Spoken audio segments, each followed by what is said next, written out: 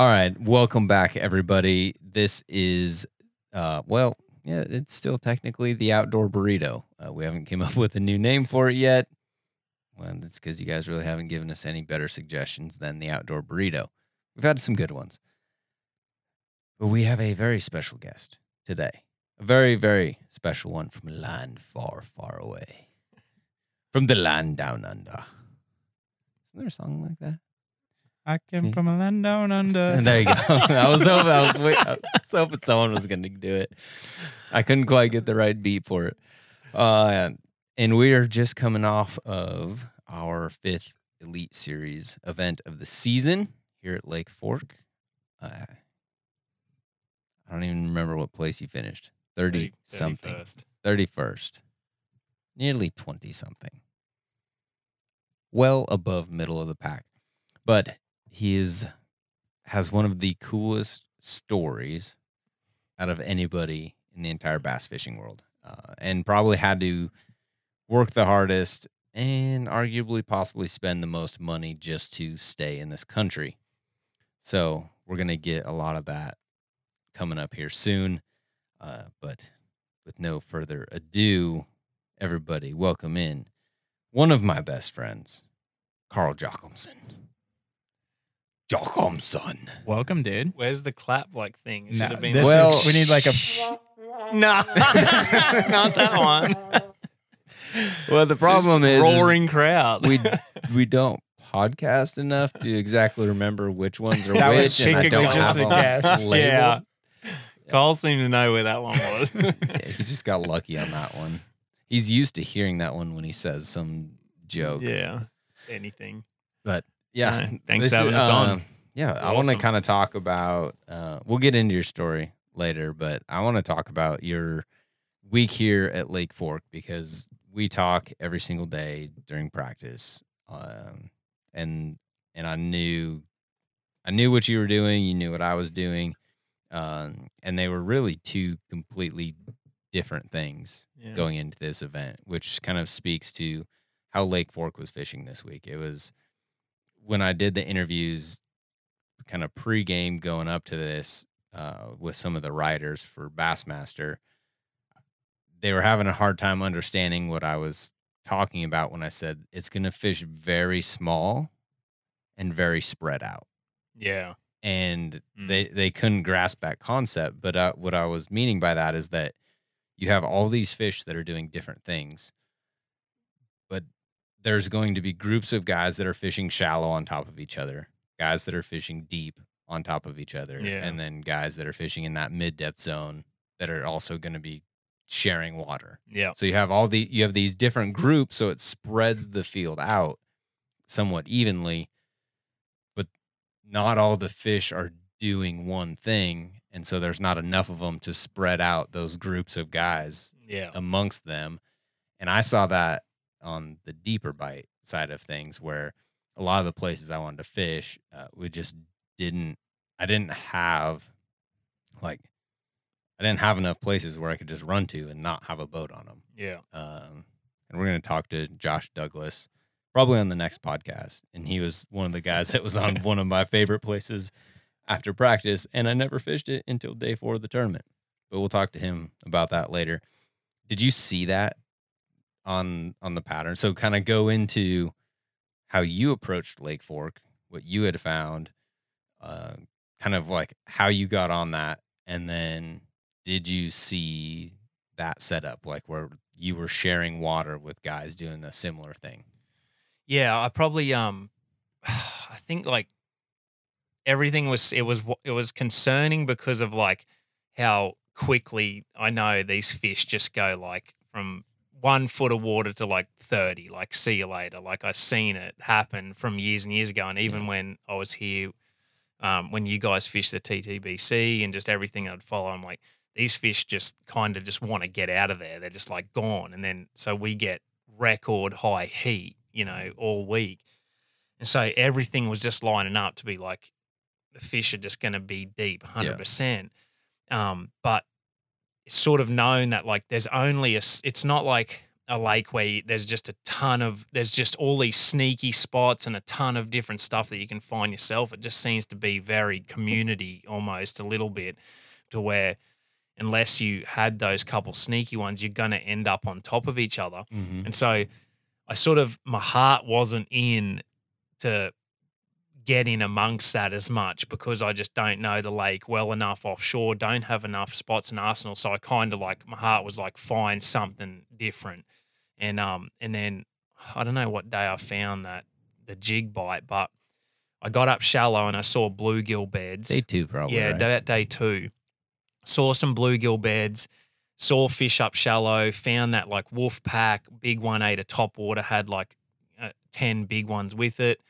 So I started realizing like there's still fish shallow, and it had gotten hot, water temperature, and then they were staying there. And then I'd seen enough bluegill that were staying there. But the big one was day 2. I got out on this bit of a deeper sort of hump, lot of timber, and there was fry all over the tops of the stumps. So I started to put together that the bass had only just spawned really, and there was nowhere else. There was nowhere for them to put their fry. So they'd put the fry on the tops of these stumps in like from 18 feet to 6 feet. There was just balls of fry around the tops of these stumps. And then I caught 2 fish before I kind of seen that. I just flipped a 3/4 inch jig up, and it just like sort of never hit the bottom. I caught an 8 and a 4, and I'm like, okay, there's something to this.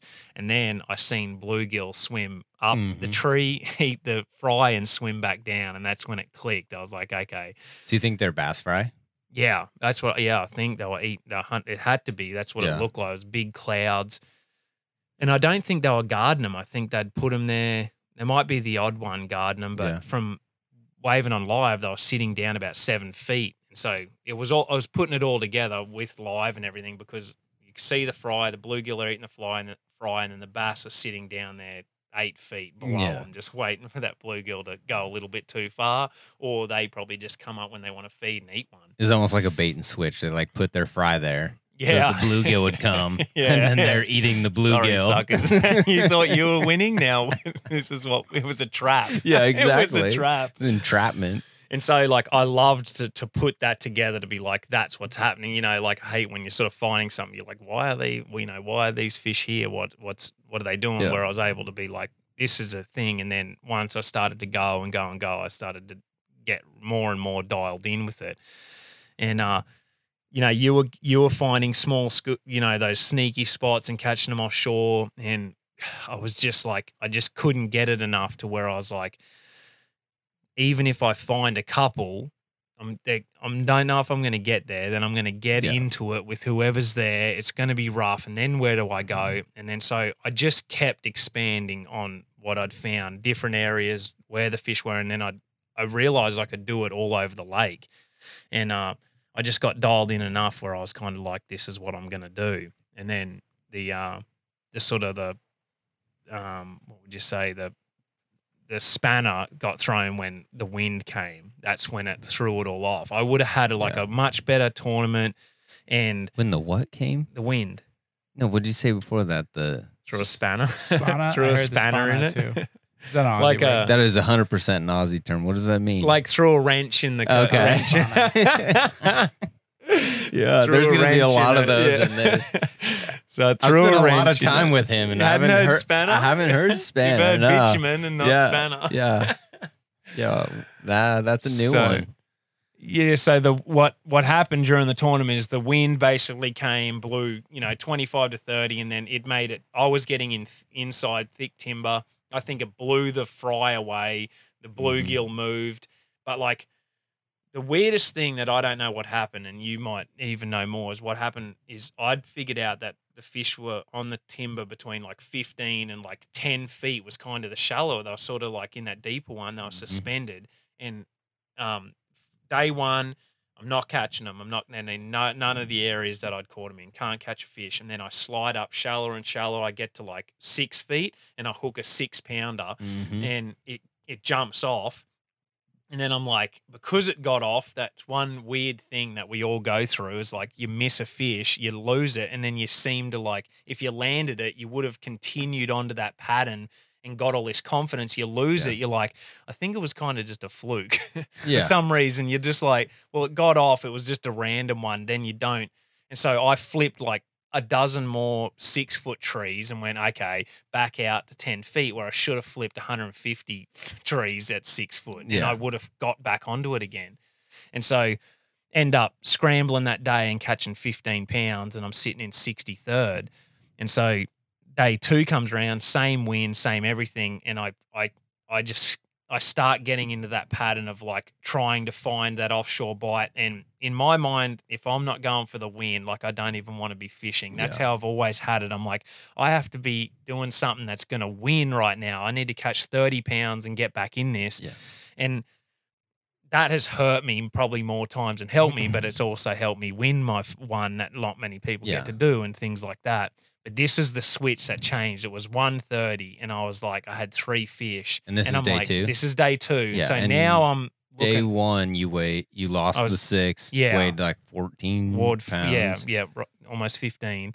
What So place I'm were you sitting in day 1? 63rd. 63rd. Yeah. So I'm like close to the bottom of the pack. And now it's day 2, same conditions. I've run a lot of different stuff, fished my jig stuff, caught 3, lost another big one. So I had 3 bites on the jig.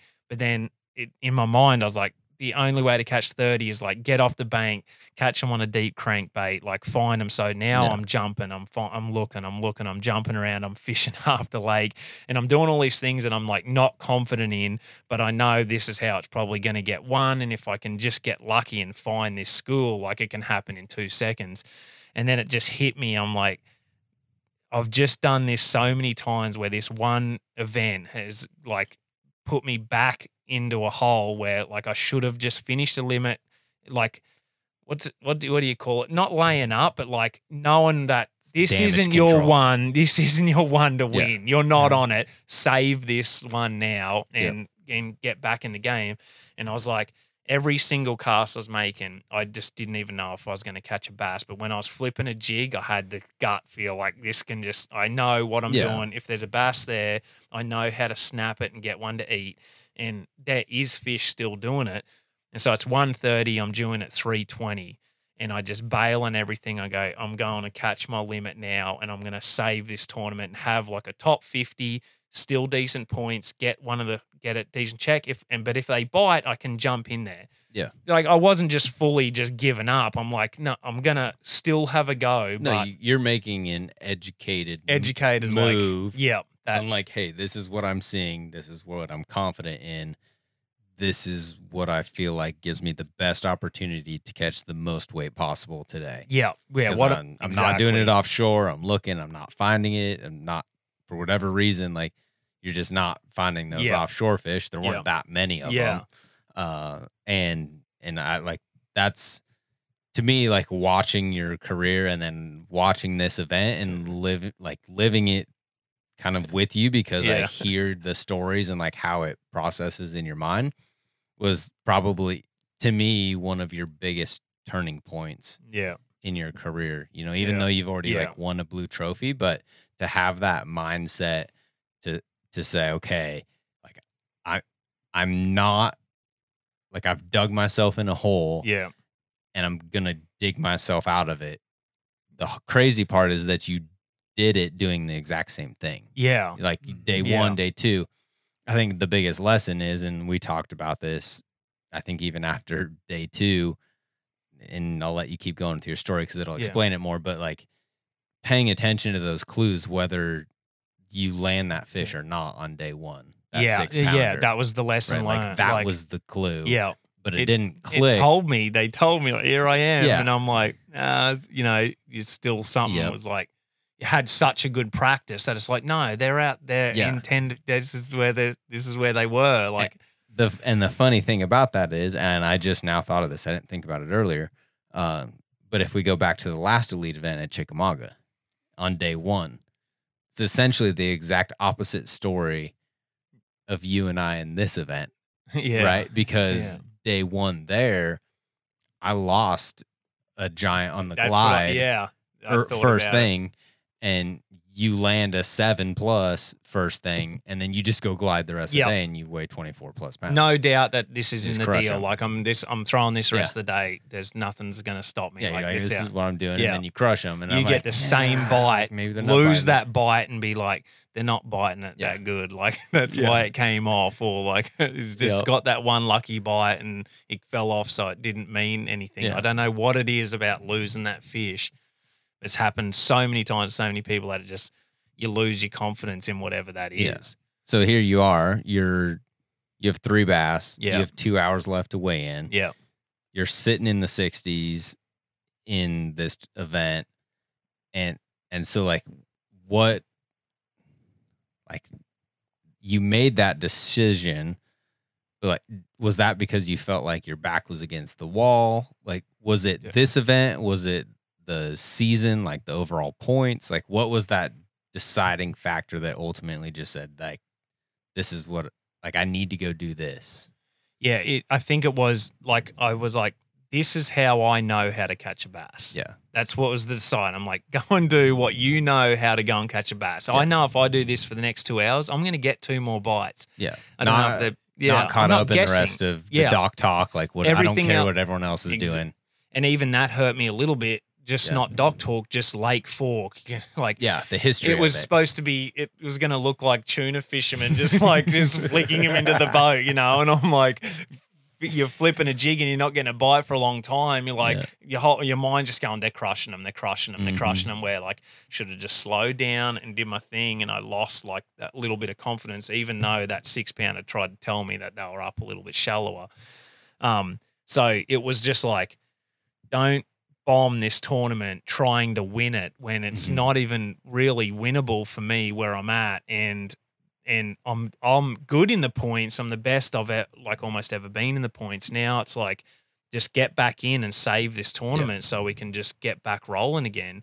And so it's that thing of like when you're fishing, like you're like wondering if you're going to get a bite. As soon as I was flipping a jig, I'm like, I'm going to get a bite. It's a different, it's a different feel. So like I felt comfortable. I was like, okay, just fish like this because I feel confident fishing like this to the end. If I crank and do all this stuff and I don't get a bite, I knew that's kind of how I decided. At the end of this day, am I going to be mad that I tried to find cranking fish that I hadn't found in 3 days of practice and I tried to do it in the last 3 hours of a tournament? Or am I going to be like, I did what I know how to do and had figured out, and it didn't work out. Yeah. I'll be happier with that because so that's what I went and did. And jumped around the corner. I fished all new water, nothing that I'd fished. I just started fishing new water, and I just like thought about it, slide in pockets, closest to the main lake, fish working their way out of the pockets, found the biggest trees, slid up to 6 feet of water, and then found a good tree, pitched up there, snapped it. And what I was seeing is the fish were following the jig to the bottom, but they weren't eating it. And then I figured out to like snap it in front of their face, get a reaction bite, and did that. And I caught a 5.15.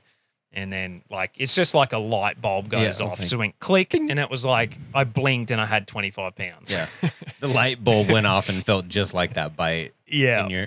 Bite you felt in your hand, that light bulb went off in your head, and you're like, and here we go. And it's on. Yeah, and that's what I needed now to do. It's on. Yeah. And literally I just went, I looked up and I seen the biggest stump in that whole line, and I pitched at everything pretty quick, and I got to that, and I just eased up to it, slowed up, and I just made the perfect cast, got to the bottom, snap, donk, 4.11, put in the weighed it, jumped over the other side, worked my way along, saw a big stump, eased up to it, threw it, caught another 5.15. Like it was the funnest bite, and then I'm just having a blast, and you're just having fun, you're just fishing, and like everything happens then. And nearly 25 pounds, and jumped into 33rd and made the cut. Caught him again day 3 and jumped up a couple more places and finished 31st. Jumped up in AOY, got a good check. Like things are rolling. It's like all because crazy. of that one decision. Yeah. It's crazy. Like you could have turned right and you make the right decision. You turn left and it's the wrong one, and you miss it. I mean, did you have a lot of guys fishing that, like, there were a lot of guys doing that similar pattern. I've seen guys posting videos of fish catches. There were actually way more guys doing that than what I had expected. I know. They got onto it on the final day. But it was like 2 days of idling for everyone, and I'm like, I've got this to myself. Like, this is crazy. Like, I was having the best practice ever, like everywhere in the afternoons, and you were getting bites in the afternoons too, like kind of everyone was. Yeah. But like in the afternoons, I was like, this is getting stupid. Like, I'm just trying to shake fish off, and they're breaking me off, and it's just getting crazy. But then that day 3, everyone was the people that were like, I haven't found anything. I need to go fishing. They all flipped timber and they went donk, donk, donk, all got bites. And I was like, I could see them doing. I'm like, I'm not going to have it. But there's just so much in here that me doing it day 1 and day 2 instead of idling all those days got me way more dialed in than what they did. Like, I understood that the bluegill were on the trees, the fry were there. Like, I'd found all of that, so my confidence was like higher, and I'd figured the snap bite, the reaction, all of that, 1/2 ounce in the shallow water, 3/4 ounce out deeper, the trailer, the color. Like, you knew why. I knew why and when, and I had the confidence in my setup, because there was flippers and jig fishermen that didn't catch them, that should be, you know what I mean? That like had really bad events that did that the whole time. But like, they had missed those little clues and just flipped timber and weren't doing exactly, you know, what they were doing. Those fish biting early in practice got me clued in, like how many fish were there and why they were doing it. Yeah, that's crazy. It's interesting to hear you talk about like that confidence too. Like, as an angler, like being confident in what you found, but also that balance of like being able to adapt. But you know what I mean? Like, there's a fine line of being confident in what you have, but then when you see other guys doing something else or like success, and like you see in the weight line, you know, someone's doing something else different than you, kind of like creeps into your head how like the psychological side of fishing is like, am I really doing the right thing? Yeah. You know what I mean? Yeah, but then you exactly. also like, you kind of went back to the adapting bit too, by understanding like, oh, okay, I can like bump over to this and kind of figure out how to fish that a little different. The snap, those kind of things. It's interesting. Yeah. It's like all confidence, you know, that's what it is. It's like, whatever you choose, do it with everything you've got, like with every bit of confidence. Like, no matter what you choose to do it with every bit of confidence. Because if you do it half-heartedly and try and it just doesn't work. Like, you just, you know, just, and the history too. You know, like you had brought that up, the history of Lake Fork, of like what it's capable of. Yeah, you know, like how fast you can catch them offshore. Like, they move offshore in these giant groups. And it's 95 degrees and you're flipping in 6 foot of water. You're like, what am I doing right now? Like, some of the guys caught them shallower than that. Yeah, like they caught them way up on the bank. I talked to Matt Heron this morning. He said he caught his 22 pounds on day 2 in a foot of water. Yeah. But I was trying to wrap my head around, like, okay, why did that happen? Right? Because all the signs lead, like, if you read the book, you're like, everything's going deep. Yeah. And so it's like, how did that happen, or why did that happen? Why did those fish continue to move shallow? And the only thing that I can figure out is that we had a full moon. Yeah. And so I feel like that held some fish shallow. There were still kind of that last wave of late spawners happening. So some of those fish were probably spawning around some of those shallower trees, right? 6 foot or less were probably some of those last spawners with that full moon. And then I think that also created, you had like the tail end of the shad spawn. Yeah. So those fish were using those trees kind of as like the first place.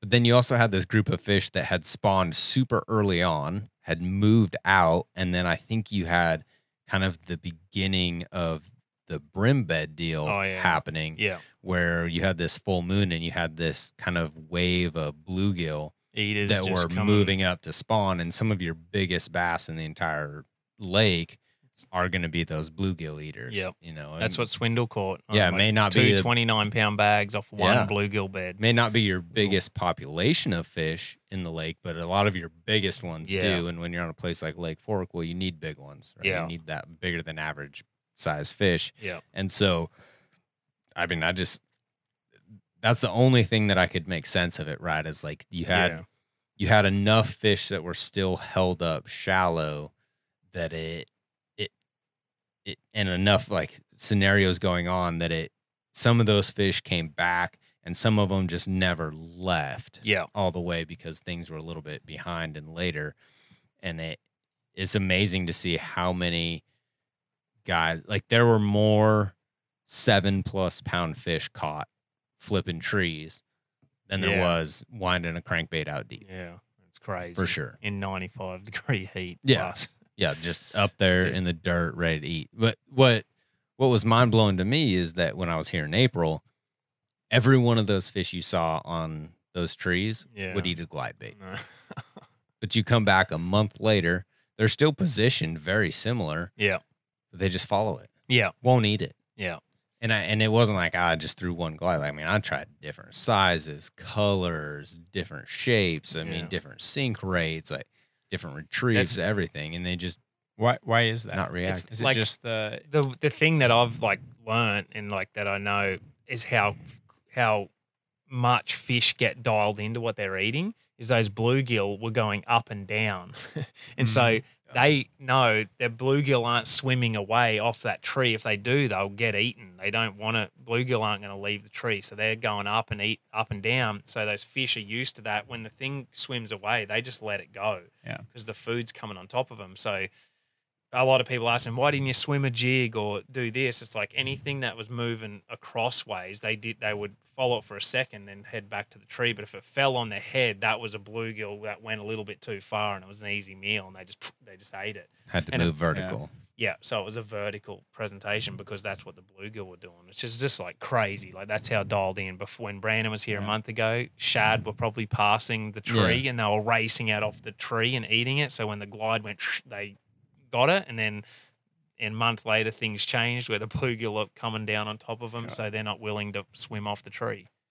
So crazy. Something.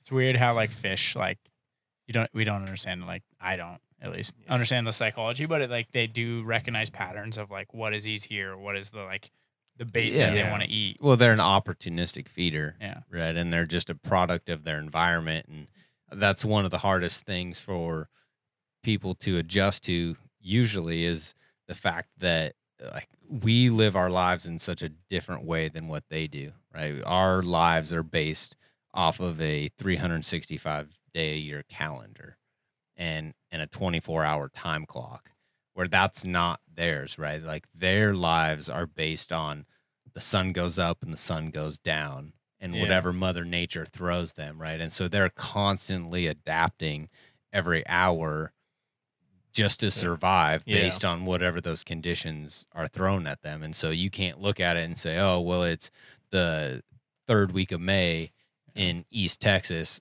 I have to go do this. Yeah. Because 2 months ago, it may have been freezing cold. And so that delayed everything. And so now the third week of May is actually more like the last week of April.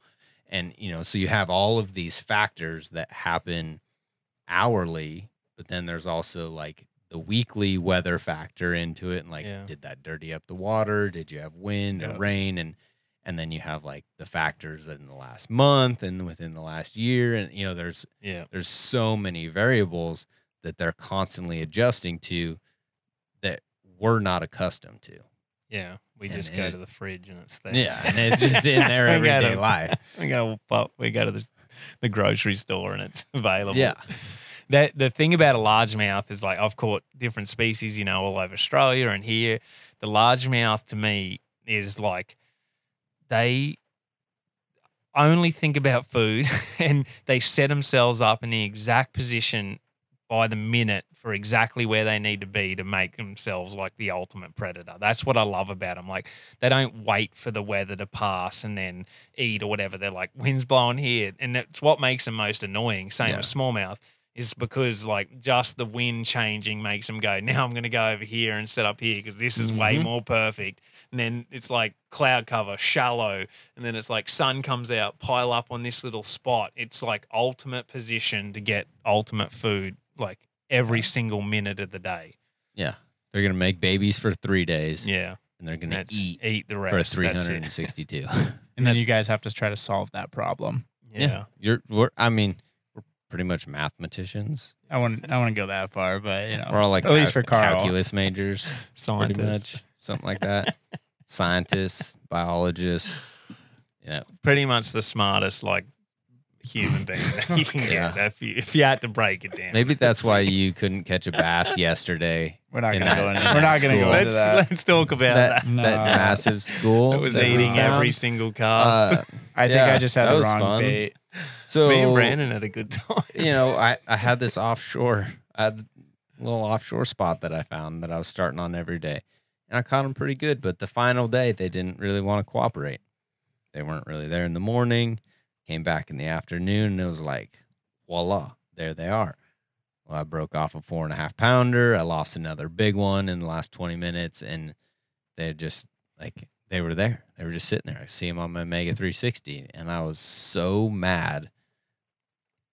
I don't know if mad's the right word. I was just like, If they I bit, was you like- could win. yeah, I If was they like bite, frustrated, it's and the it winning was just fish like- are sitting there. yeah, Look, I could like, see them. They were there, and I just literally ran out of time, and that was so hard to swallow. I'm just looking at it, like the door was wide open, and I just ran out of enough. It was just the door was too far away. I couldn't step through it fast Yeah. enough, and so I'm like, all right, We got revenge. yeah, we're going back to get revenge on them suckers.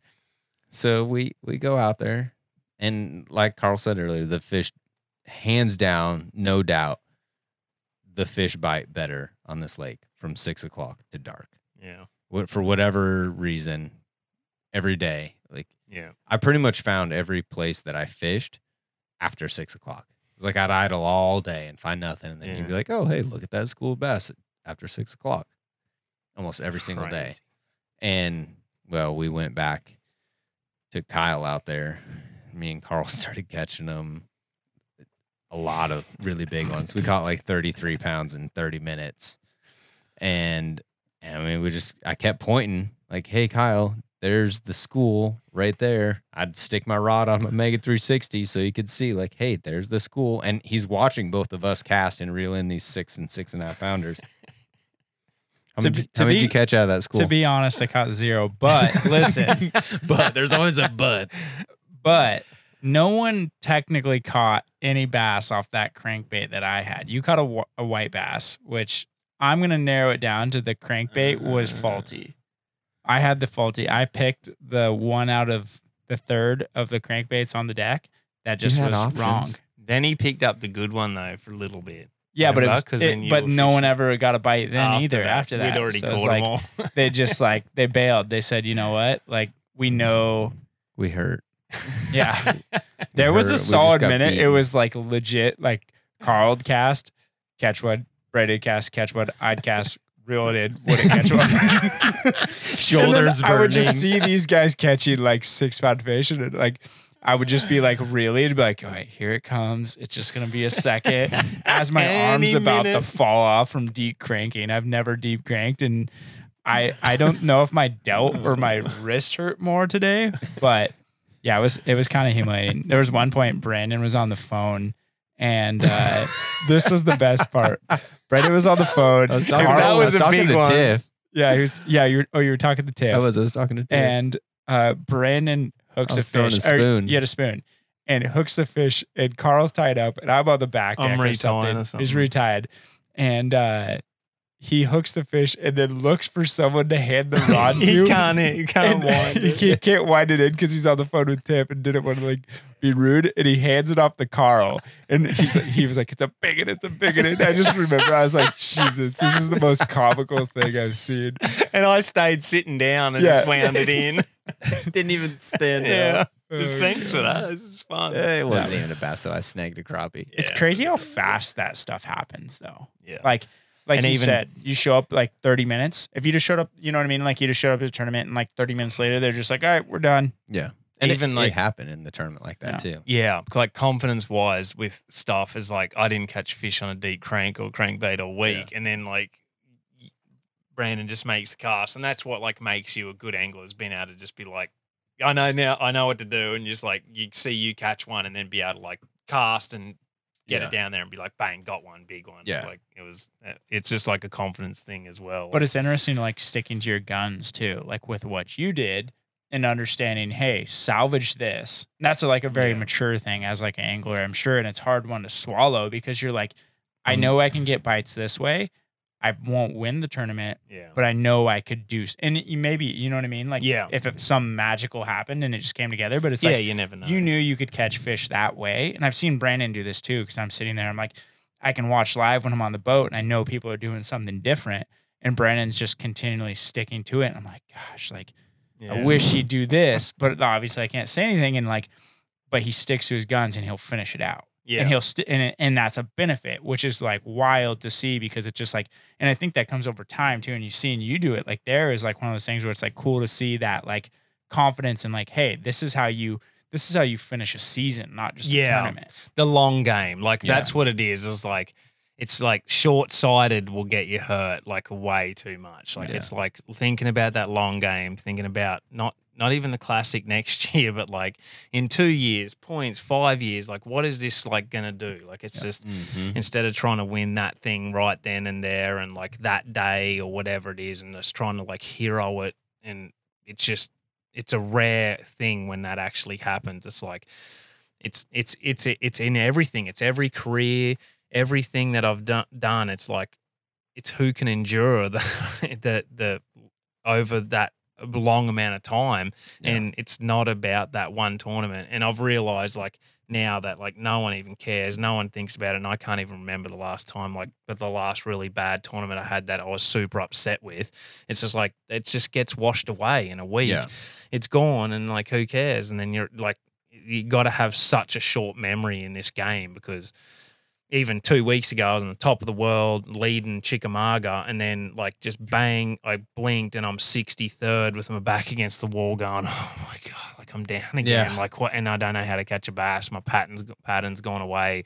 What am I going to do? Yeah. And so it's that short memory of just like back at it. Do you think that confidence is something that's like fortified over time? Because like I see like older anglers, like there's like something about, or like more mature anglers that have been, you know what I mean? Like they fished 20 something years in the elites or something. And they have that like confidence that it's, hey, it's going to be okay. Like, you know what I mean? Like, like sometimes it's easy. They don't get as razzled as easy. They have that mindset that like it will,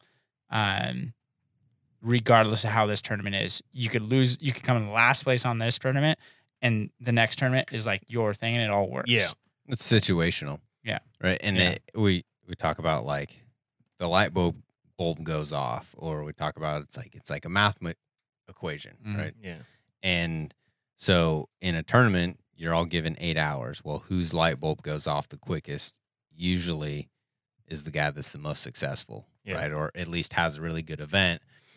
And over time, those math equations become easier and easier because you've seen them over time. Yeah. Right. When you were a little kid and someone asked you what's 2 + 2, it was really hard to figure out. Right. You might have said 22. More for Carl than any of us. But I mean, between Carl and Vandy, like it's a little difficult. But now someone asks, 2 + 2, Kyle. 4. Okay. Just wanted to check. Can me and Carl do like a competition on who's smarter here? A bass decathlon. Yeah.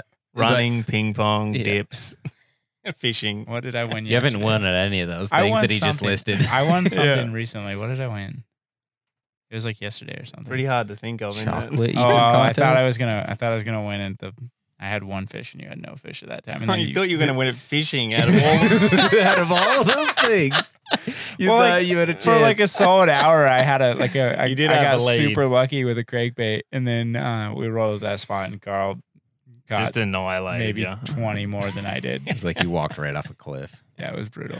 But I think that's, just to use that as an analogy, like those math problems, those equations, those variables become easier to figure out. They become more second nature. Yeah. You've had more experience. Yeah, through that experience and that time on the water, you're able to look at it and say, this is what I need to go do. Yeah. Right. And you don't second guess it. You just have an understanding of what's happening on a body of water. Yeah. This is what I've got to do to get this done. Yeah.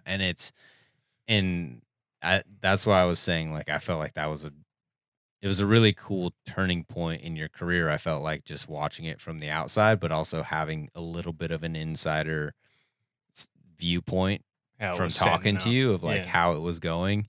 but then listening to you talk through it and then listening to you talk through it again here, of just being able to make that decision to kind of use the damage control. Yeah. Right. Yeah. To say like, 100%. hey, this, Yeah. I just need to salvage this. Like Yeah. I didn't, I mean, I'm not going to say that you didn't find the winning fish. Yeah. Because you're catching the right Yeah. size, but you had gotten yourself in a position after day one that you weren't in a position to win at that time. So it's like, okay, how do I make the most out of this event? Yeah. And those are small wins, right? Yeah. Like those are things that build momentum and build that confidence.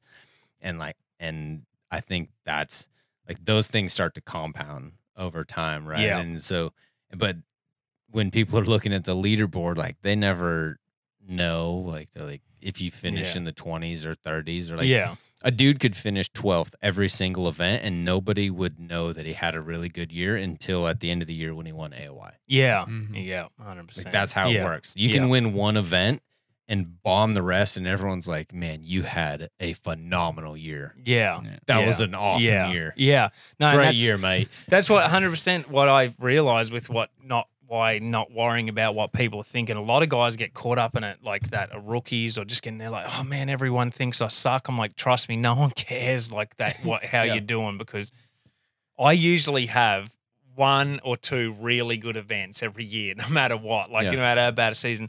And all anyone's ever mentioned is them. Like I'll be down in like just like worst season ever, and they're just like, man, talking about this one that was like 5 ago that I did really well, because that's what they saw. They saw me, you know. And some people even say having a great year because they've just seen those couple good ones, and you're like, well, not really, but I've realized now that no one cares where you like. No one counts your losses in this game. They only count like your good ones. So it's not stressing out about, you know, having those bad ones and not worrying about them. But a lot of it is like with what you said about the older guys, that there's a turning point too where you actually get over it and start going the other way where you know what I mean? The younger guys are like more knowledgeable, but it's all like situational with like finances, where you are in your life, what you have going on, like all of these things that you have like are just monstrous. All in the fishing. outside All the aspects, outside aspects have to kind of roll into one. And like I've worked hard on like all of those outside things because my life's been so chaotic kind of when I moving to America, trying to figure it all out.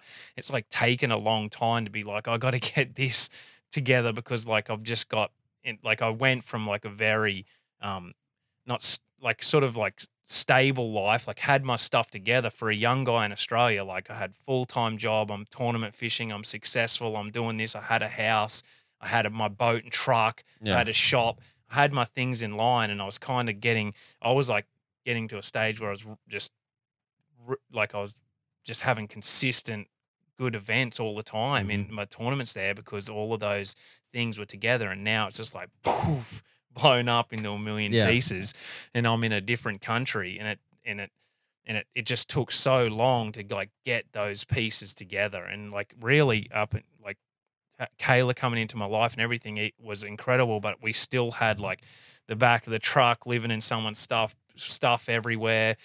All of these little things that you're just like constantly making it hard. And then after the win, just breaking that little breakthrough, it's like that thing of like having your own place, your shop, just the things together, and you keep putting those things together, like your home life, your relationships, your friendships, building stuff with people like you and successful people around you that are positive, and friendships. And then it's like peace, peace, peace. And then that even helps you on the water when you're talking to him. I talk to Swindle, he's been through everything. He'll just like chip at you on one little thing, and you're like, okay, and you'll do the same. And it's like, there's just so many things that like, for me, all of the things have to be right for me to like have like a clear, like I can just fish now. And like, and when I went having that sporadic thing, like I was just fighting every day, just hoping I like can get on something and figure it out, because after that, it was just like kind of crazy. So it was like a grind trying to win and trying to get that in that position to where I can get everything together. And it's only like since the end of 2000, last 2 years, that I felt like that's what I've had. That's a perfect segue. into the rest of what I want to talk about in this conversation. And I'm going to lead into it kind of from this event, and then we'll go down your life of Australian fishing. One of the things that cracks me up all the time is that one of the things that you're most confident in doing in bass fishing is throwing a jig. But you had never thrown a jig in your entire fishing career until you came to America. Yeah. Which was like, what, 13 years ago? Yeah. 2011. 2011. 14, Yeah. 11 was when you first came over. My first trip was 2009, but like then when I came back was 2011. Yeah. Yeah. So you came to America the exact same year that I started fishing the Elite Series. So this would be like your 12th year in America. Yeah. You've only been throwing a jig for 12 years, but that's like probably what you've been most successful with. Like, it's what you won your first Elite event with. It's what you made your first top 10 with. Yeah. It's what bailed you out here at Lake Fork. Yeah. But like, how... I already know all these stories because we've spent hours and hours talking about pretty much nearly everything that has gone down. But I want everyone else to understand just kind of like how difficult it is. Like, and I'm just going to start with how much money you had to spend, because everyone relates to money. How much money you had to spend just to be able to stay here. Like, how much money were you spending in just to keep your? Would you have like a sporting visa? A sporting visa, yeah. I got that on my second year here. So, but that's thousands and thousands of dollars. Yeah, like every single time, and you have to continue to renew it. Yeah. So for 9 years, my first 9 years before I got my green card, I'd spent just over $30,000 in legal fees just to be able to earn money in America. Yeah. So you spent $30,000 extra dollars. Yeah. To do the same thing that the rest of all of us do. Yeah. Yeah. That was just attorney fees and government legal fees.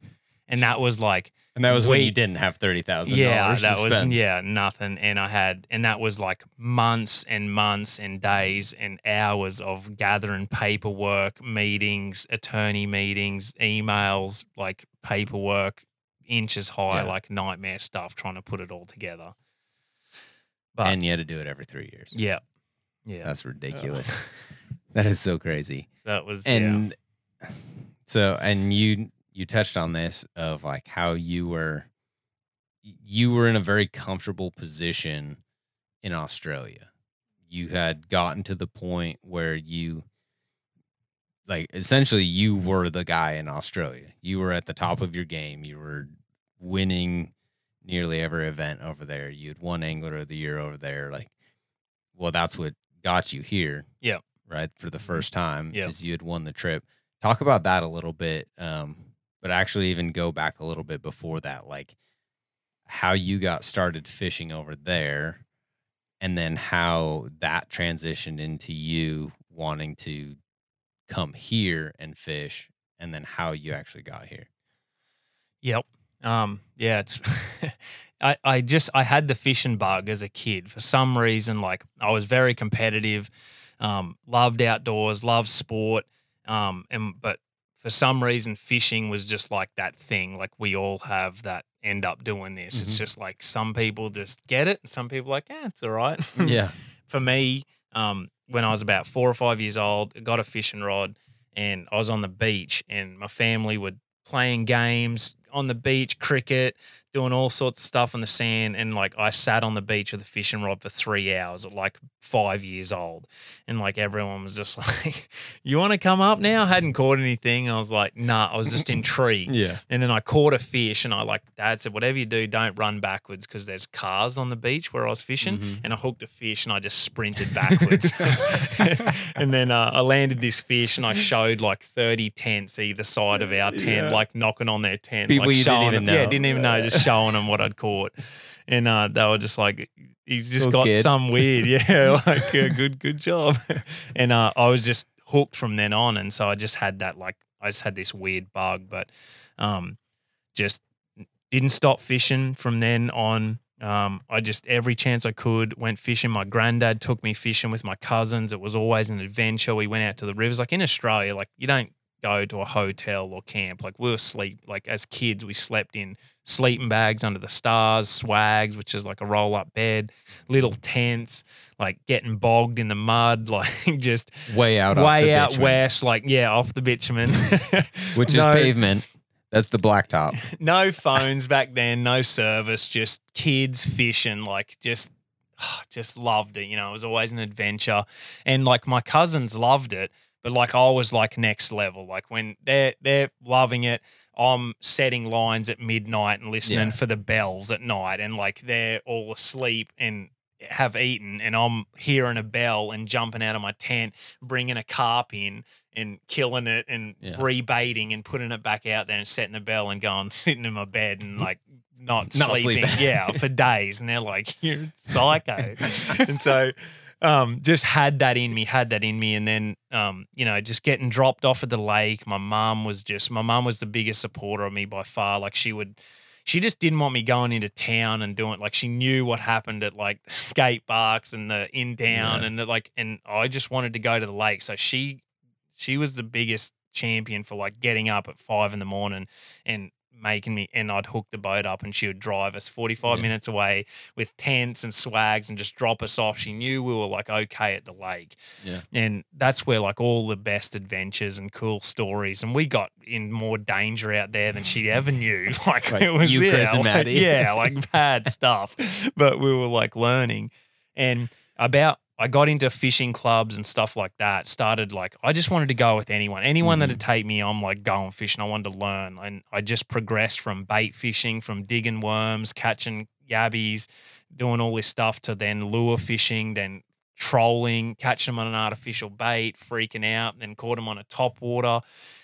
And it was just, I had a great progression of like not just getting straight into a great boat and catching them on lures or whatever. Like I had that, and that reel from digging worms in that chook pen to all the way through little boat. Couldn't believe that someone let me in their boat because I was always on the bank, and then getting in a little boat and just to progress. Like fell in love with that process. Yeah, that process of just continually getting excited about that next thing that was like so cool because this guy taught me this or took me in his boat, or I was in a kayak. And we just chased adventures like nonstop until Zach, my mate Zach, he got his driver's license at 17, and like we were unstoppable. Then like we were getting into trouble. Like we're driving everywhere, anywhere. At 17, I'm 16, he's 17. We're just packing his truck up. We're going way out west, cod fishing on the river. We were just gone.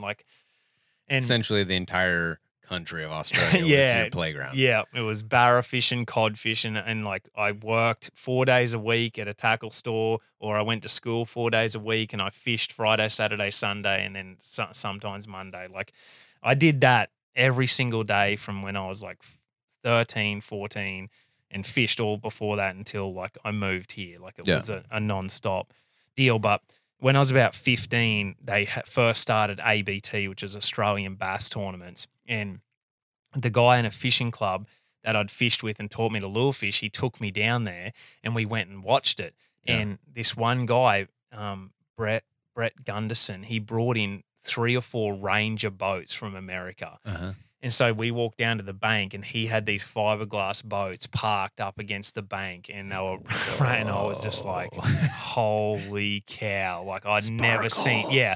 And so I had a 3.7 aluminium boat. But what? Yeah. Aluminum alloy. Aluminium. I didn't even understand what you were saying. I was like, that's a weird brand. Aluminium. And after that, we decked it out like a bass boat, put all the decking, put carpet on it, all the rest of it. But from that day on, I watched that tournament. It was the grand final on Maroon Dam. And I watched it and I was like, I want to be a part of this. And I was good at bass fishing by that stage with lures. And an electric tournament come up at another lake. It was 3.5 hours away from my house, like out in the mountains. And my mum drove me there on like the Saturday, camped the night with me that night. And then the next day I got up and I fished an electric only tournament, and John Schofield, who I told you Yeah. about, who was sort of my mentor, he's like the Van Damme of Australia. He was the one that he just saw a spark in me, and he just like unloaded every bit of information that he ever could, and I just like he saw that I Absorbed was it. a sponge just soaking it in.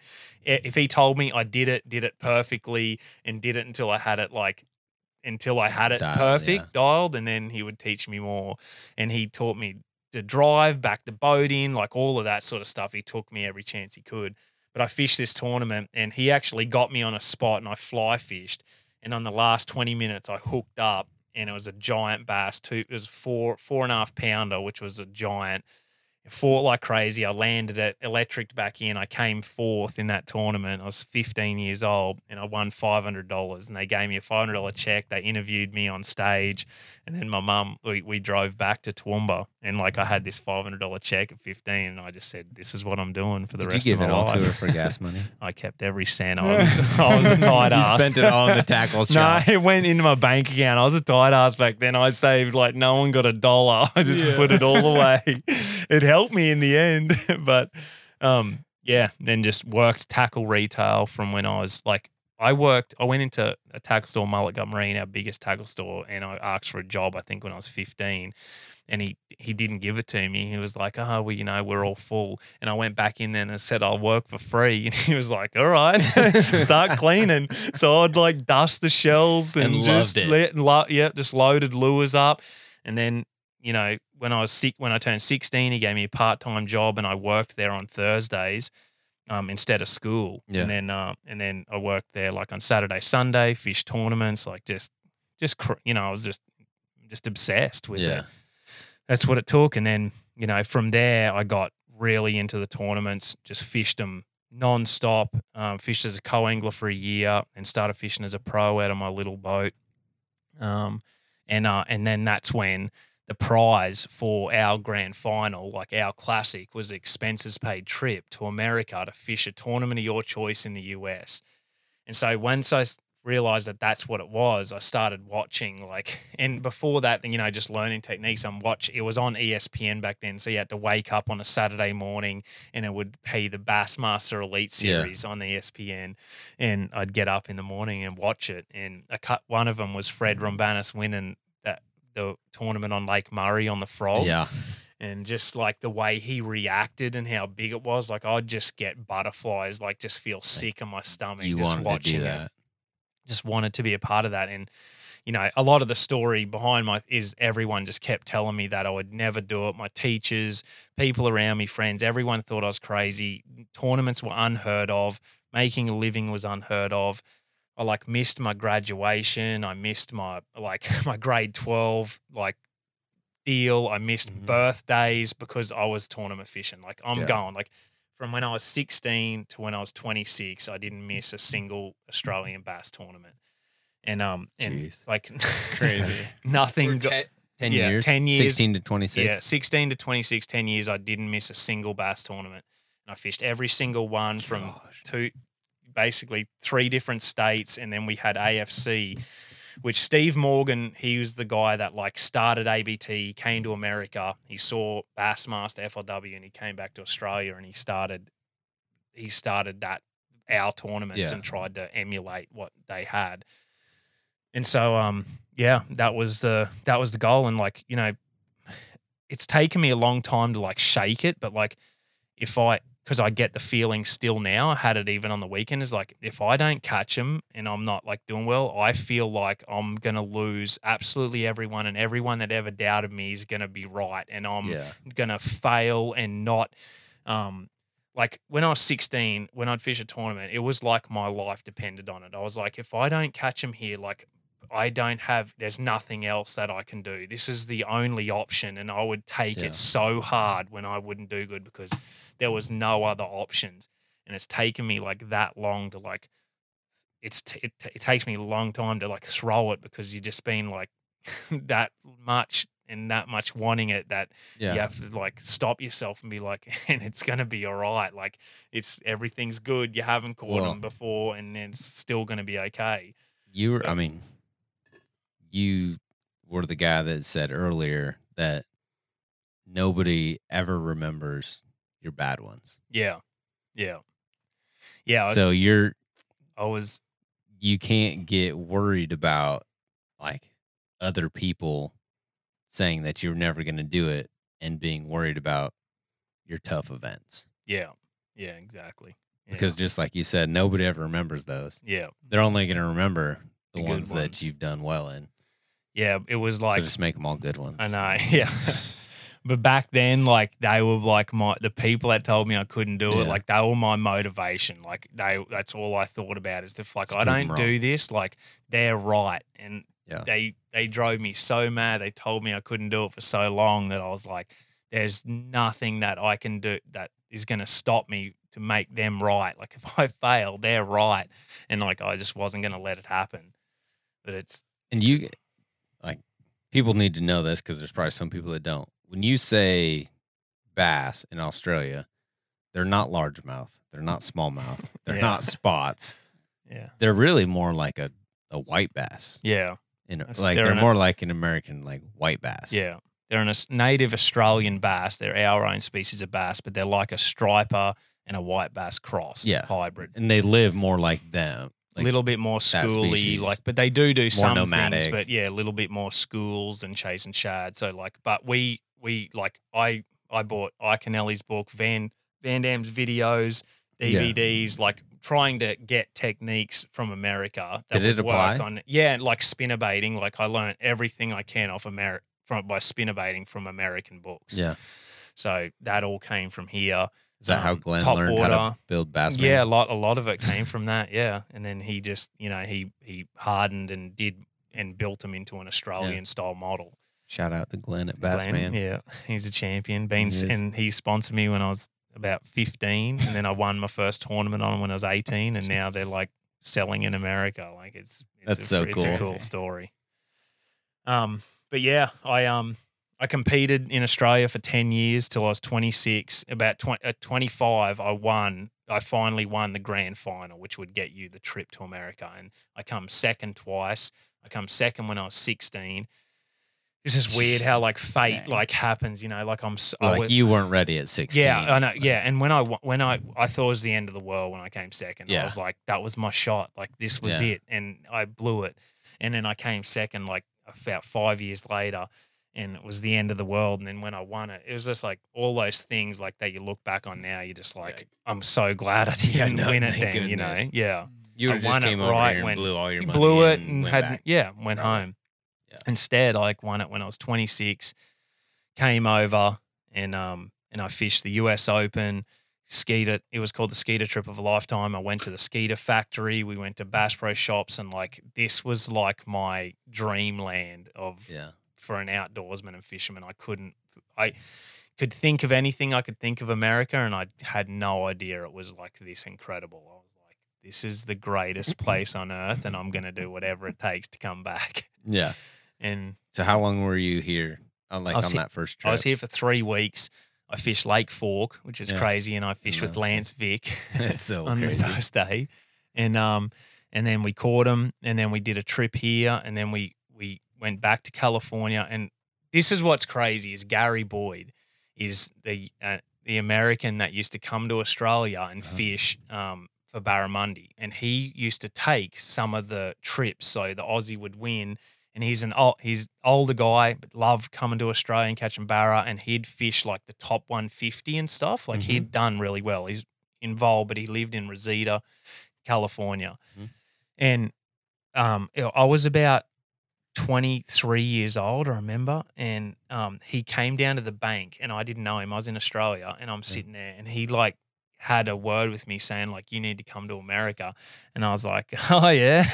Like I was like younger, and I was like, but I didn't believe him sort of thing. And he was like, I've watched you fish, and like you come over, you can stay at my place. And I was just like, oh yeah, that's cool. But like I was just at a stage where I was like, that seemed like saying I'm going to fly to the moon. Like, like even the trip to America was like, yeah, that sounds cool, but like, what even is that? Like, I didn't even know. I've never even been on a plane. Like, that's crazy. Like, I'm not going to America.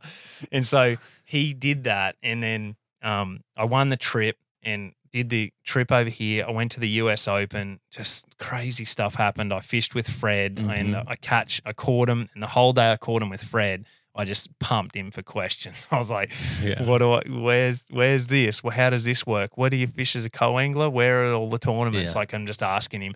And I whacked him and he just kept saying, man, you've got what it takes. I can see it. He's like, I fish with tons of people. He's like, you've got that thing.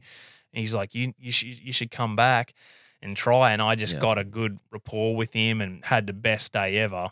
And so literally I flew back home to Australia and I was like, talked to a few people and talked to my friends and family. And then that's when I got friends with kind of Casey Stoner, the MotoGP rider. And I got to fish with him and Jace. Jace actually lined it up because he knew Casey had lived overseas, one of the most successful sportsmen in Australia. And I got to fish with him. Yeah. And Casey said, mate, if you want to make it in fishing, like you can't stay in Australia. He's like, if I stayed in Australia as a MotoGP champion, like I'd still be working at the MotoGP shop kind of thing. Yeah. He's like, you got one life, man. You got to freaking just have a go. Like you got to go. And I was like, holy cow. Like it was so scary. I was just like, but everything told me like, just do it. And, I decided to do it and I sold my truck, had like a nice truck, sold it, had a Skeeter 190 with a 150 Evinrude on it. I sold it. And then I sold like a lot of my fishing tackle. I sold like anything that I ever had that I was going to use. And then they did like the tournaments, Bassin tournaments did a charity event for me and we like raised like 20 grand.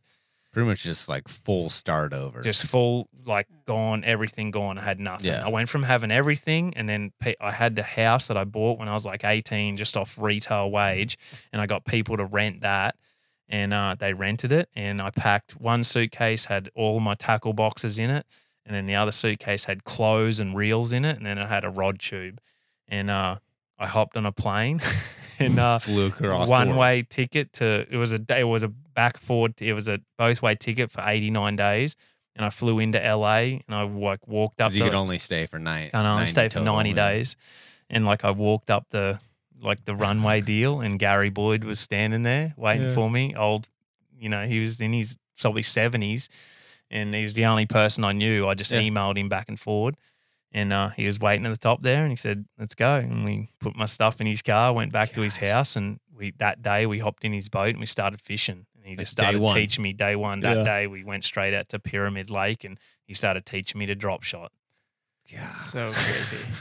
You literally went all in. Like that. That's the cool. I think this is the first time I've heard that story. Like pretty full through on it. It was like there was no backup plan. There was no nothing. And what's like, the craziest thing is like I pretty much ran out of money by like the end of that year because I had to fly back and forward 4 times. Yeah. So I flew every 89 days. I flew back. So I did it 4 times in 1 year, and that like took up all of my money, and I was jet lagged, and it was. Could you imagine trying to do that right now? I just never do it. Cost you triple. Yeah, it'd be crazy. Just thinking about doing it was just crazy, but. So much stuff happened in that, and in the end, after all of that, I lost contact with Fred, and he was the only other person that like I had his email, and that was it, and like he wouldn't answer. Like I probably wrote it down wrong or something, I couldn't get on it. And I met Julie, and they had Jackson. Jackson was like River now, this little baby, and I was just like, Fred was just like my man, like the way he fished and like that day we had and everything. After watching him on ESPN. Yeah, just all of the stuff. And I fished in California with Gary for like almost that whole year. And then in the end, like I'd almost run out of money. Everything was done. And it wasn't what I thought it was going to be. I'm like, I was just in California. The tournaments weren't huge. The tournaments were on their way down, and it was like full recession. Like no one would help you with anything. Yeah. You just couldn't get any help. And I had a borrowed boat, Ben Jarrett back in the day. Yeah. I got onto him with an email, and I met him one day, and he said, if you come over, I'll lend you a boat while you're here. Mm-hmm. And so one of the things was me and Gary drove all the way from California to Texas, picked up my boat, watched Van Dam win the Louisiana Classic, and then we drove back. That gave me like sat in the stands, like watching Van Dam win. So I had that boat, but then towards the end, sucked. towards the end. Yeah. Watched you do it. Like that was when I first, and I messaged you on Facebook that year and said, hey, I've got a Nations boat and it's got a number on it. And I said, is this your number boat? And he responded back to me like some random kid, you know. And then I was done. I was it was over. Like I'd had all of this stuff happen and I was like, I wanted to go home. It was all over. Like the whole thing was over. I was gonna go back to Texas, drop my boat off, and sell the truck, and then fly back to Australia. And I hadn't seen an Elite Series event, and I just learned to drive. I just learned to drive on the other side of the truck and everything. And I'd followed Gary everywhere and had this GPS. And I looked at I found the website, Bassmaster website, and it said next Elite Series event, Lake Murray, South Carolina, in like 5 days. And I seen the address. I punched it into the GPS, and it said like 2 days and 10 hours or whatever. South Carolina, Lake Murray. And I was like, all right. So I like got in the truck, filled it up, and I just started driving. And I like at one stage, I remember I was driving across and I was like in Arizona or somewhere, and I realized that like not a single other human, not a human in the whole world knew where I was. And I was like in the middle of the desert driving, and I just had this realization like, what am I doing right now? Like I was just driving across. Like back then, I know one person in this entire country.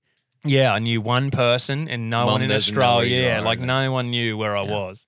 Anyway, I went all the way there. I got there, and when I got there was just cars like packing in, just people driving in, and they had this sandcastle of the huge largemouth bass that had welcome like Bassmaster Elite, and I can't get a park, and there's people like flooding the stage, and I'm like, holy crap! Like walked up just by myself. I'm like walking up there and I'm just watching, and there you guys are about to weigh in. And then I watching them weigh in, and I'm like, man, I wonder if Fred's going to weigh in. And I'm sitting there like in the middle of that crowd. Oh, wow. That's when Casey won. Yeah, Casey won. That was our last event of the season. Yeah. Yeah, it must have. Yeah, would have been the end of the year, or like towards the end of the season. It was very end of June. And I'm like, and I'm sitting there and I'm watching it, and someone goes, Carl. And I'm like, looking around, and it's Julie Rumbana. She's like, Carl? And I'm like, yeah, Julie. And she's like, yeah, what are you doing here? And I'm like, I don't know. Like, I don't know what's going on. I absolutely have no idea. And she's like, Fred, you got to come and see Fred. And I'm like, oh yeah. And so she like got me, and we went down. Fred weighed in, and like, Fred just sees me, bro, what are you doing? And I'm like, dude, I'm telling him the story. He's like, are you kidding me? Like he had no idea. I'm like, yeah, I've sold everything. I said, I think I'm going home. He's like, what are you doing now? And I'm like, I don't know. I think I'm going to go and like just drop my boat off and then like head home. And he's like, just come back to Oklahoma with me and stay at my house and we'll go fishing. I was like, really? And he's like, yeah. And then it started again. Like I got back going. Process started all back over. Yeah. Next minute I'm fishing with Fred, and he's teaching me how to frog fish, teaching me how to jig fish. Yeah. And I'm like going again. I'm like, got the spark. Like, oh, I'm back in. And then like little things just kept happening that like just kept me going. Yeah. Crazy. Essentially living just on the edge. Yeah. You don't on the brink quit. of going home. You don't quit. Yeah. Like that's the coolest thing. Yeah. With your whole story, and the whole thing is just like Fear my heart. Yeah.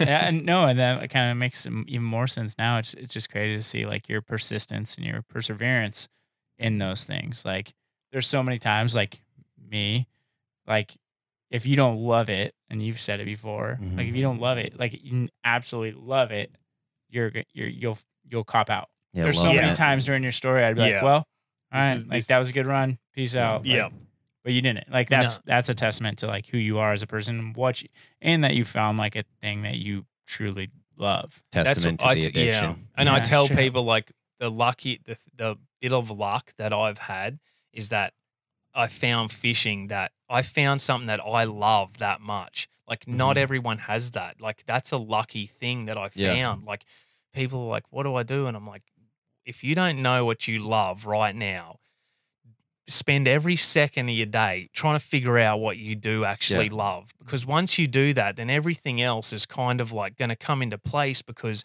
even if you're going to battle it, as long as you're chasing that thing that you absolutely love, it like doesn't really matter.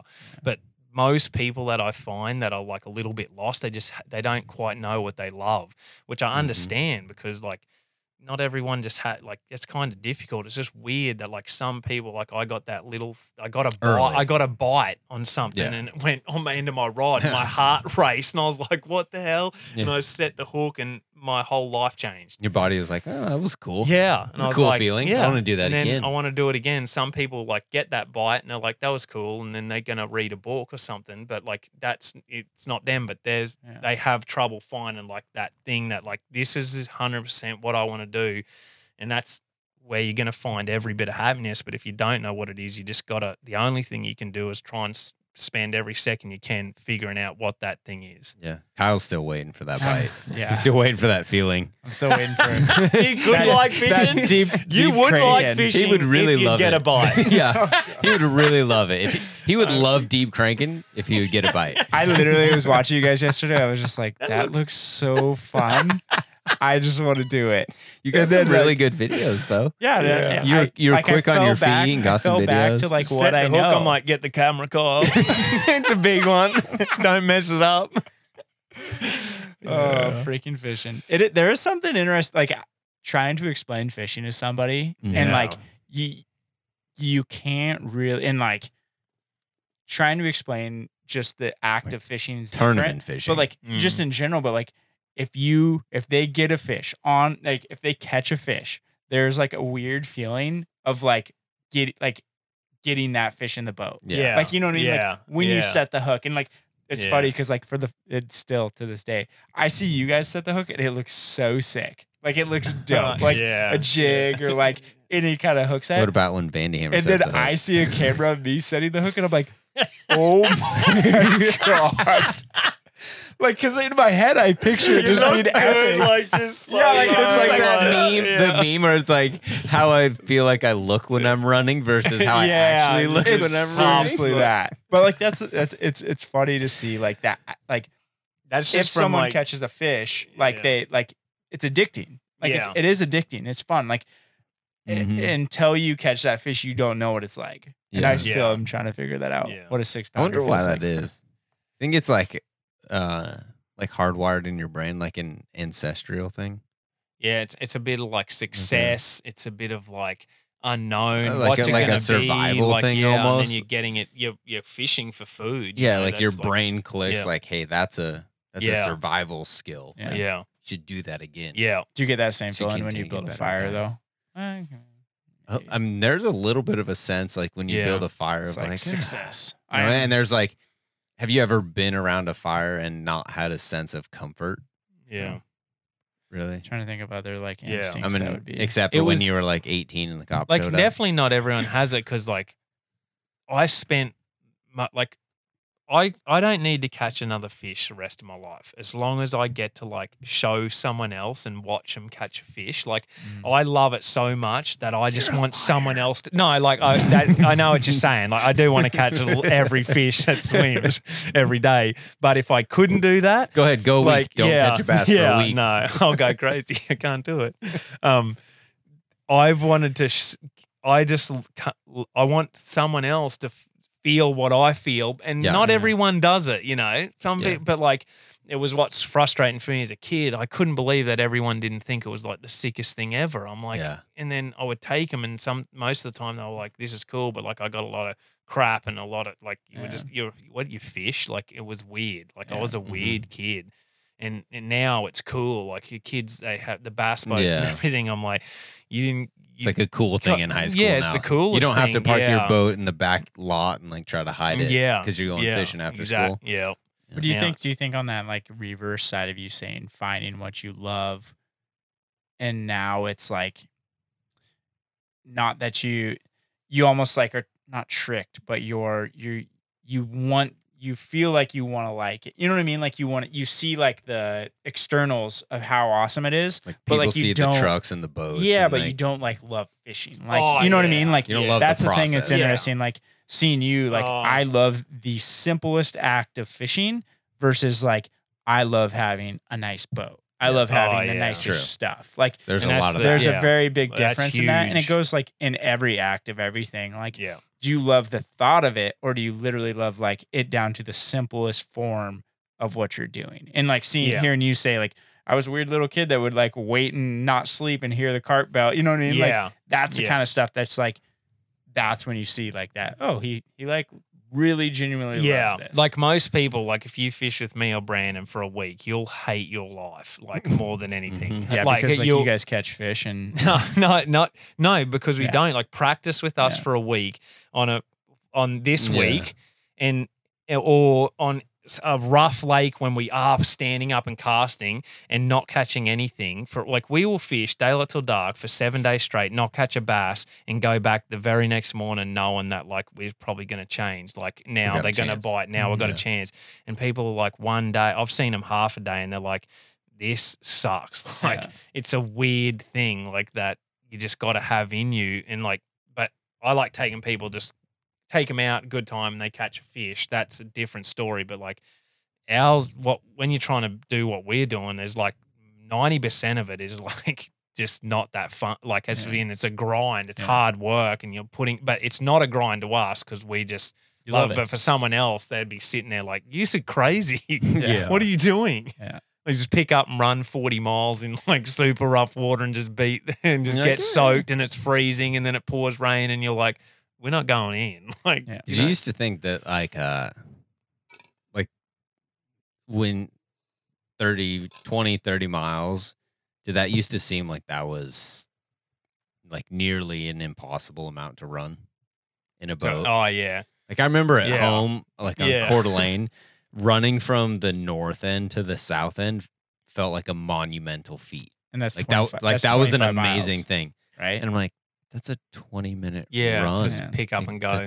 That's when nothing. I realized that last time I was in Australia, we're in a Matty Langford's bass boat on one of the bigger lakes that I fished, and like in my boat, I used to say like everyone, you would be waiting for takeoff, and I'd be like, they'd be like, "Where you going?" I'm like, "I'm running to the timber," and they're like, "What?" Whoa. Yeah, you're going up. I'm going up the Boyne. They're like, be careful, man. We ran there in like 5 minutes in Matty's boat. Like we just ran up and turned right, and like the arm's just up there as low. I was like, this lake seemed a lot bigger when I was younger.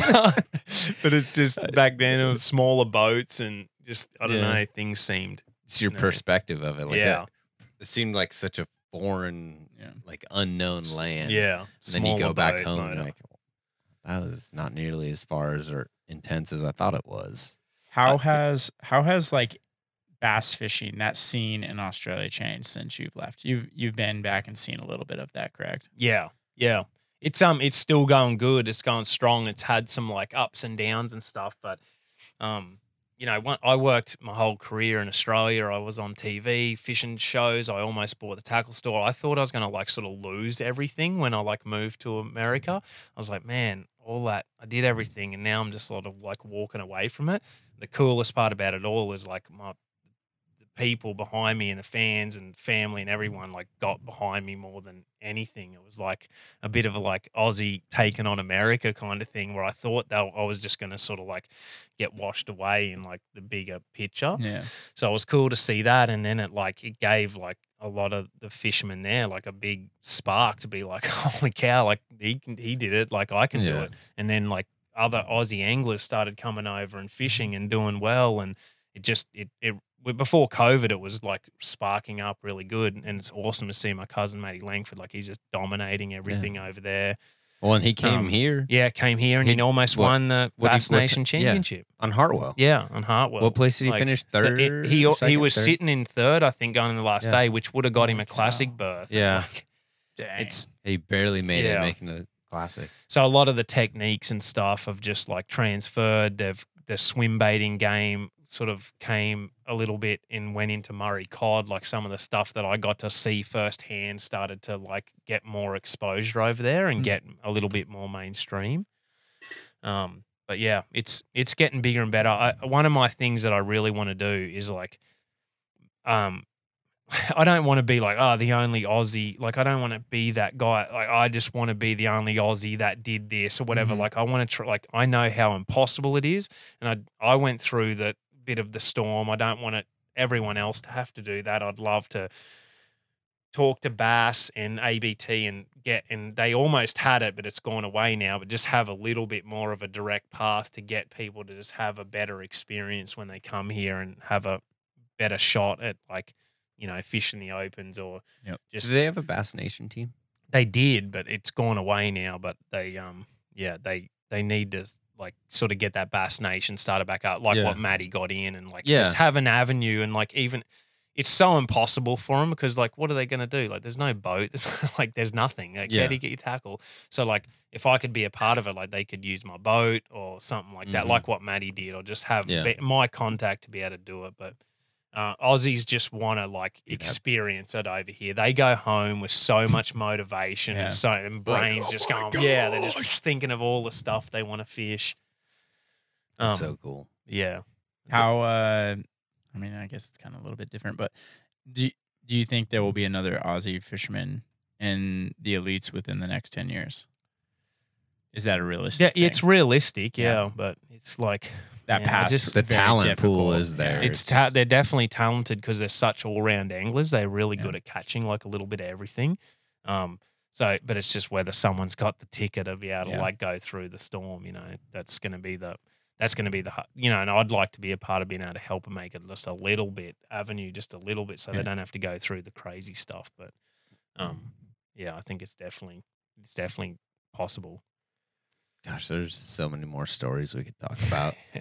But we've already been into this for an hour and a half. And one thing I want to talk about just a little bit is the fact that you are a fairly new father. And how has that, and I mean, this may be for some personal study reasons, little information. How has that changed your outlook on your tournament fishing? Like how's that affected you? Because I've heard you talk about it some, but I want everyone else to kind of hear like how that just mentally changed your outlook on everything.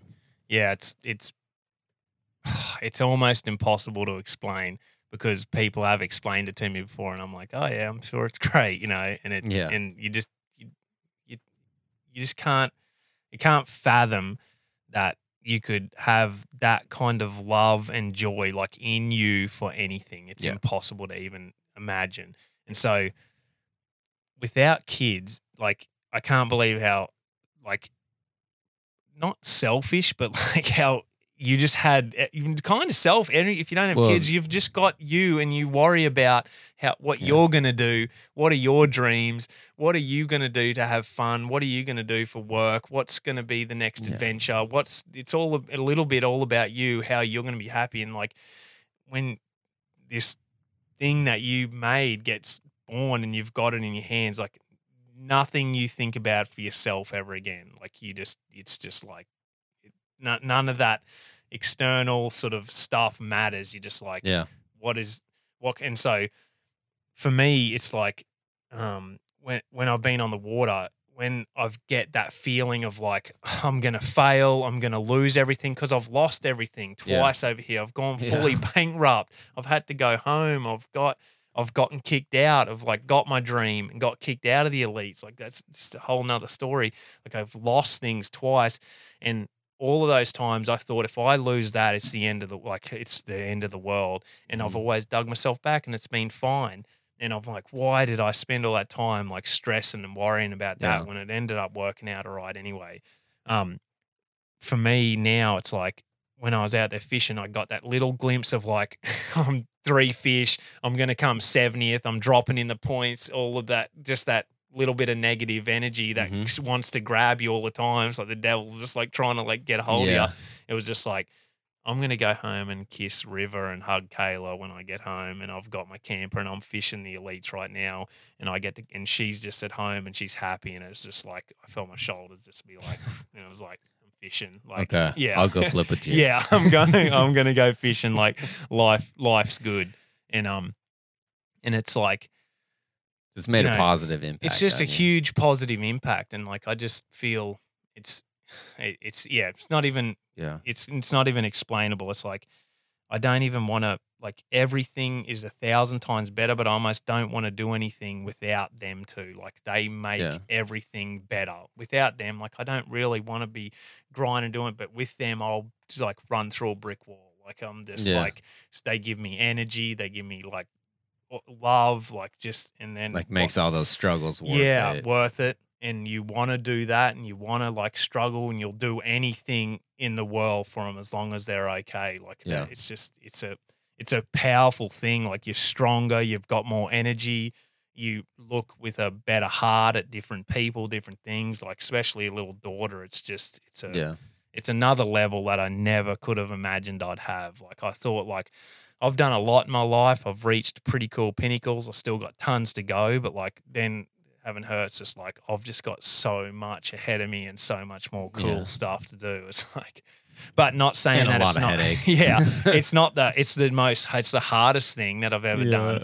And Kayla goes through 10 times more. Like, she makes my time with River like amazing. Like, I'm lucky. Like, if Kayla wasn't who she is, it could be like a lot more stressful and a lot more, but Kayla's an amazing mom, and she makes my time that I get with River. But I literally like don't want to miss a second. Like, I can't wait to get off the water, and like I want to fish all day, and then I like getting off the water. It's like just a joy, and you don't want to miss a single second of them growing up. I realize, like, people that have to work full-time jobs and be away from their kids, I'm like, that's got to be like tough. Like, that makes me feel so lucky for like kind of the life that we're creating and setting up, that we get to spend so much time together, and I don't want anyone else to raise her. I don't want anyone else to influence her. I want me and Kayla to be like a bigger part of, as big a part of her life as they can. So it's like all of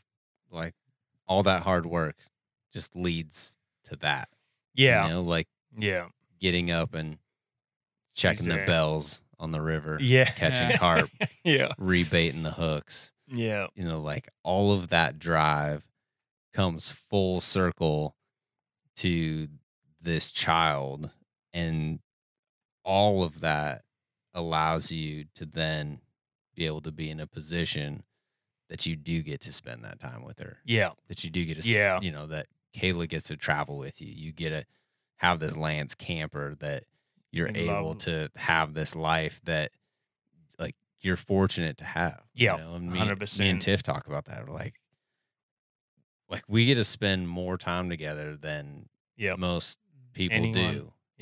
Because, and is it hard? Yeah, it's a really hard lifestyle. Like there's a lot of things that you miss out on, but there's also so much positive to it. And it all comes, it's all because like there was a level of selfishness, right? And I remember when me and Tiff first started dating, we had that conversation of how selfish of a sport this is.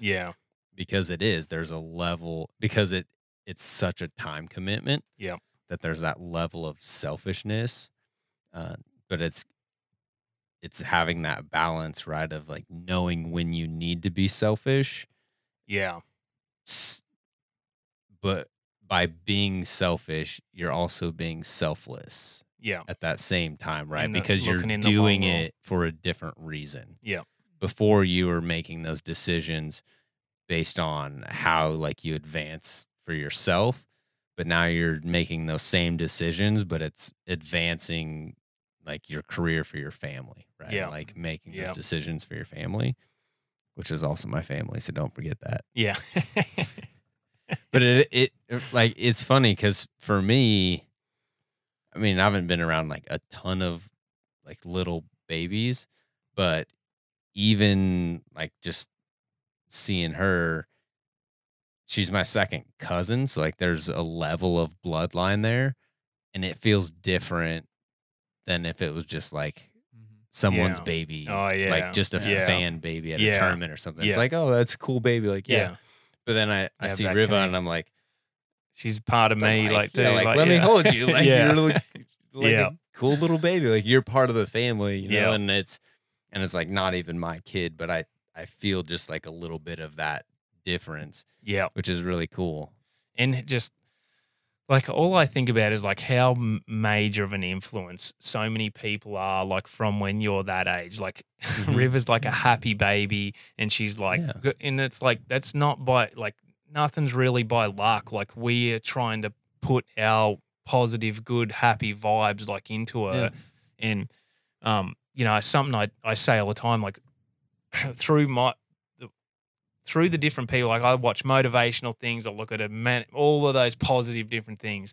And the one thing that I hate is that like people, teachers in my life, like they kind of beat me down to where like I thought that I like wasn't good enough or didn't deserve to have these things. And they did it so much that I still believe I have to fight it every single day. I'm 37 years old and I'm like, can be fishing out there and be like, yeah, of course I'm not going to win. Like that's not for me. Like because this is too good. Like I shouldn't be able to do this because they've beat it into you so bad.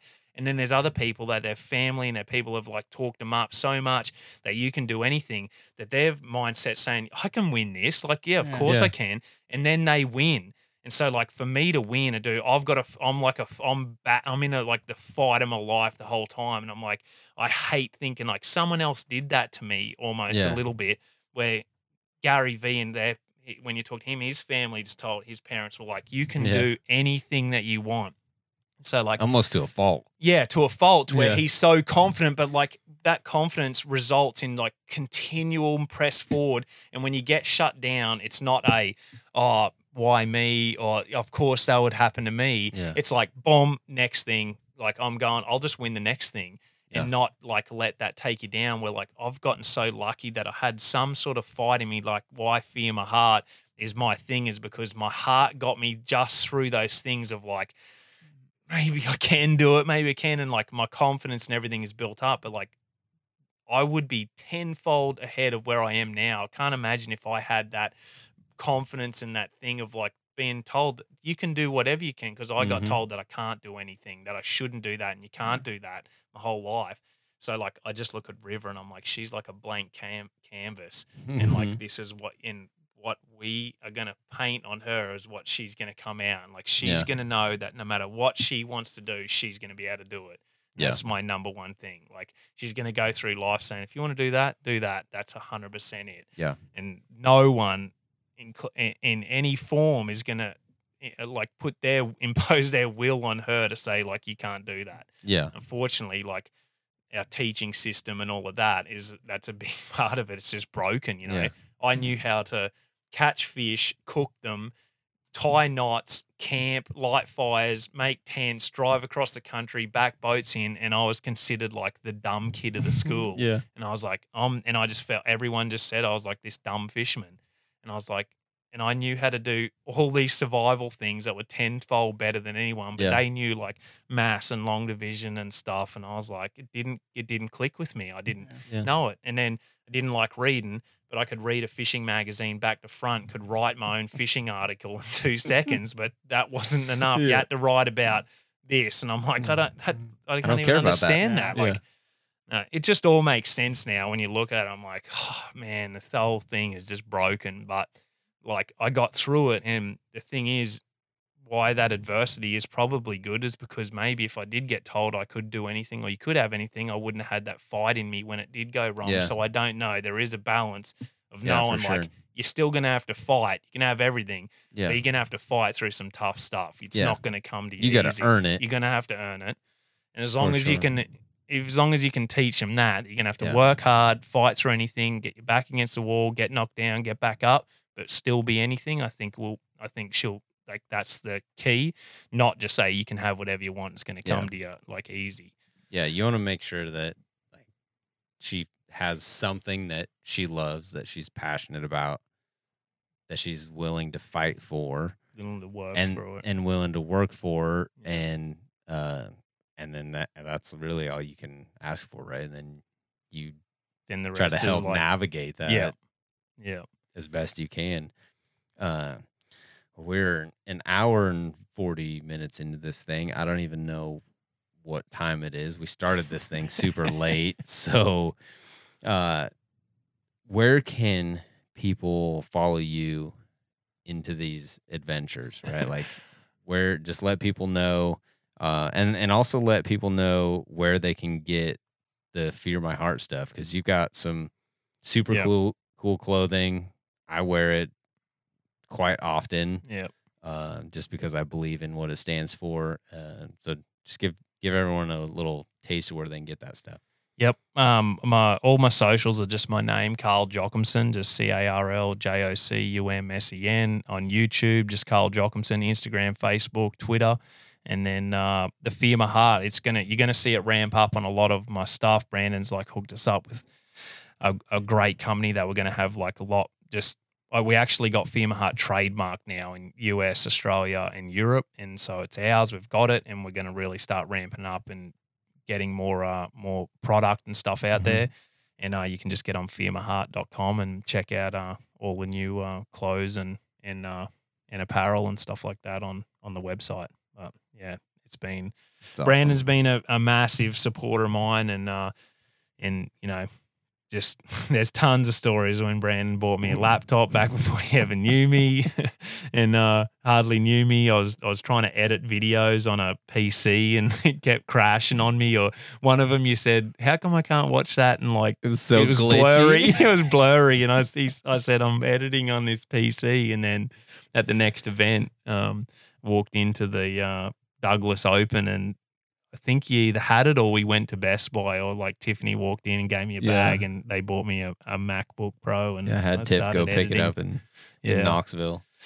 But yeah, no, the support has been incredible, and just having people like you and Kyle and just people that you can talk to about positive stuff and future and business and fishing and all of that. It just makes such a big difference. You got to get those right people around you. And that's what I've been, one of the most fortunate things that I've had. I've constantly had positive people around me, and when they're not, they don't last very long around me. Yeah. And if I can't change them, then they're not around long. But I'm just lucky that I've had positive people around me, because that just makes such a big difference. So appreciate you guys. You got any final words, Kyle?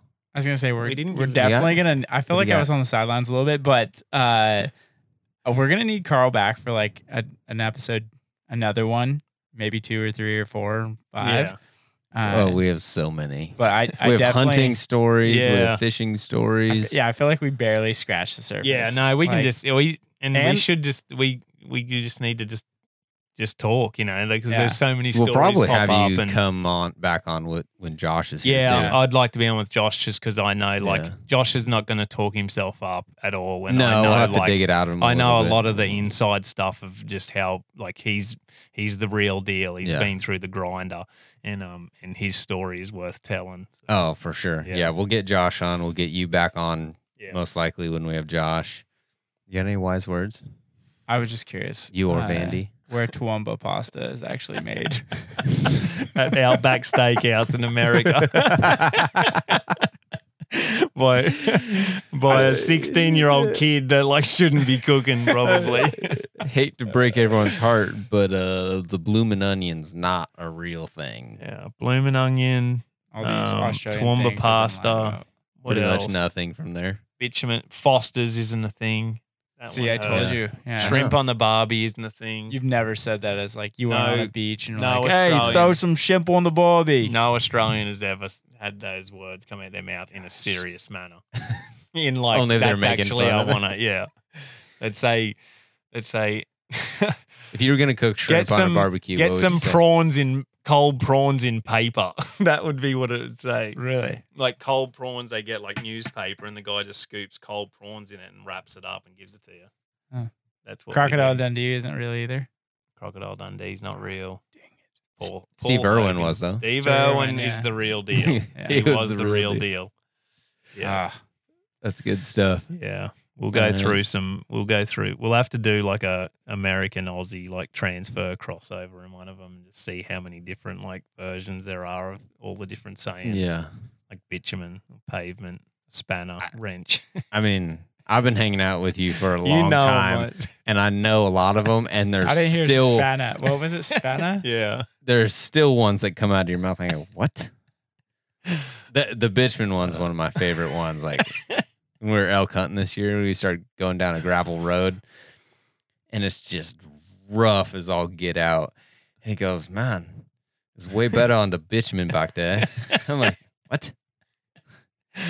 I'm like, Please don't tell me that means I'm pavement. like, bitumen? What does that even mean? He goes, like the pavement. I said, seriously? And then I tried to get it like all philosophy, like get the history behind like where it came from, and we couldn't really figure that out. We got to hear more about the hunting stories later too. We will On the next episode. And then maybe one time you'll come and you'll film a hunting episode. I will be with on the us, next hunting and we'll episode. actually have a video I will. about it. It's going to happen. Believe it when I see it. Yeah, we'll He needs to film the first elk, the bow. start Be taking sick. bets on that. You're currently on the more of a hunter side than a gatherer now with the turkey. Yeah, so. turkey fell. I believe in turkey you. had what's coming. Oh gosh, this is gonna turn into a trash talking episode Yeah, real now quick it's if we don't get off. We did keep it on the rails pretty good though. I was We've been impressed. holding back. Like one of us talks and we like want to just like cross over and just start giving you hell. Yeah, Like, it keep can go- it keep it even. Everything's going good. Everybody play nice. Everyone just say something nice about Carl. It's about him. All right, I appreciate All right. you guys listening. This was awesome. Again, be on the lookout for a couple more episodes. We'll have Carl on again. We're gonna have Josh Douglas on next. Got some good ones coming up. Appreciate you guys listening to the Outdoor Burrito. Nice, Kyle. Nice.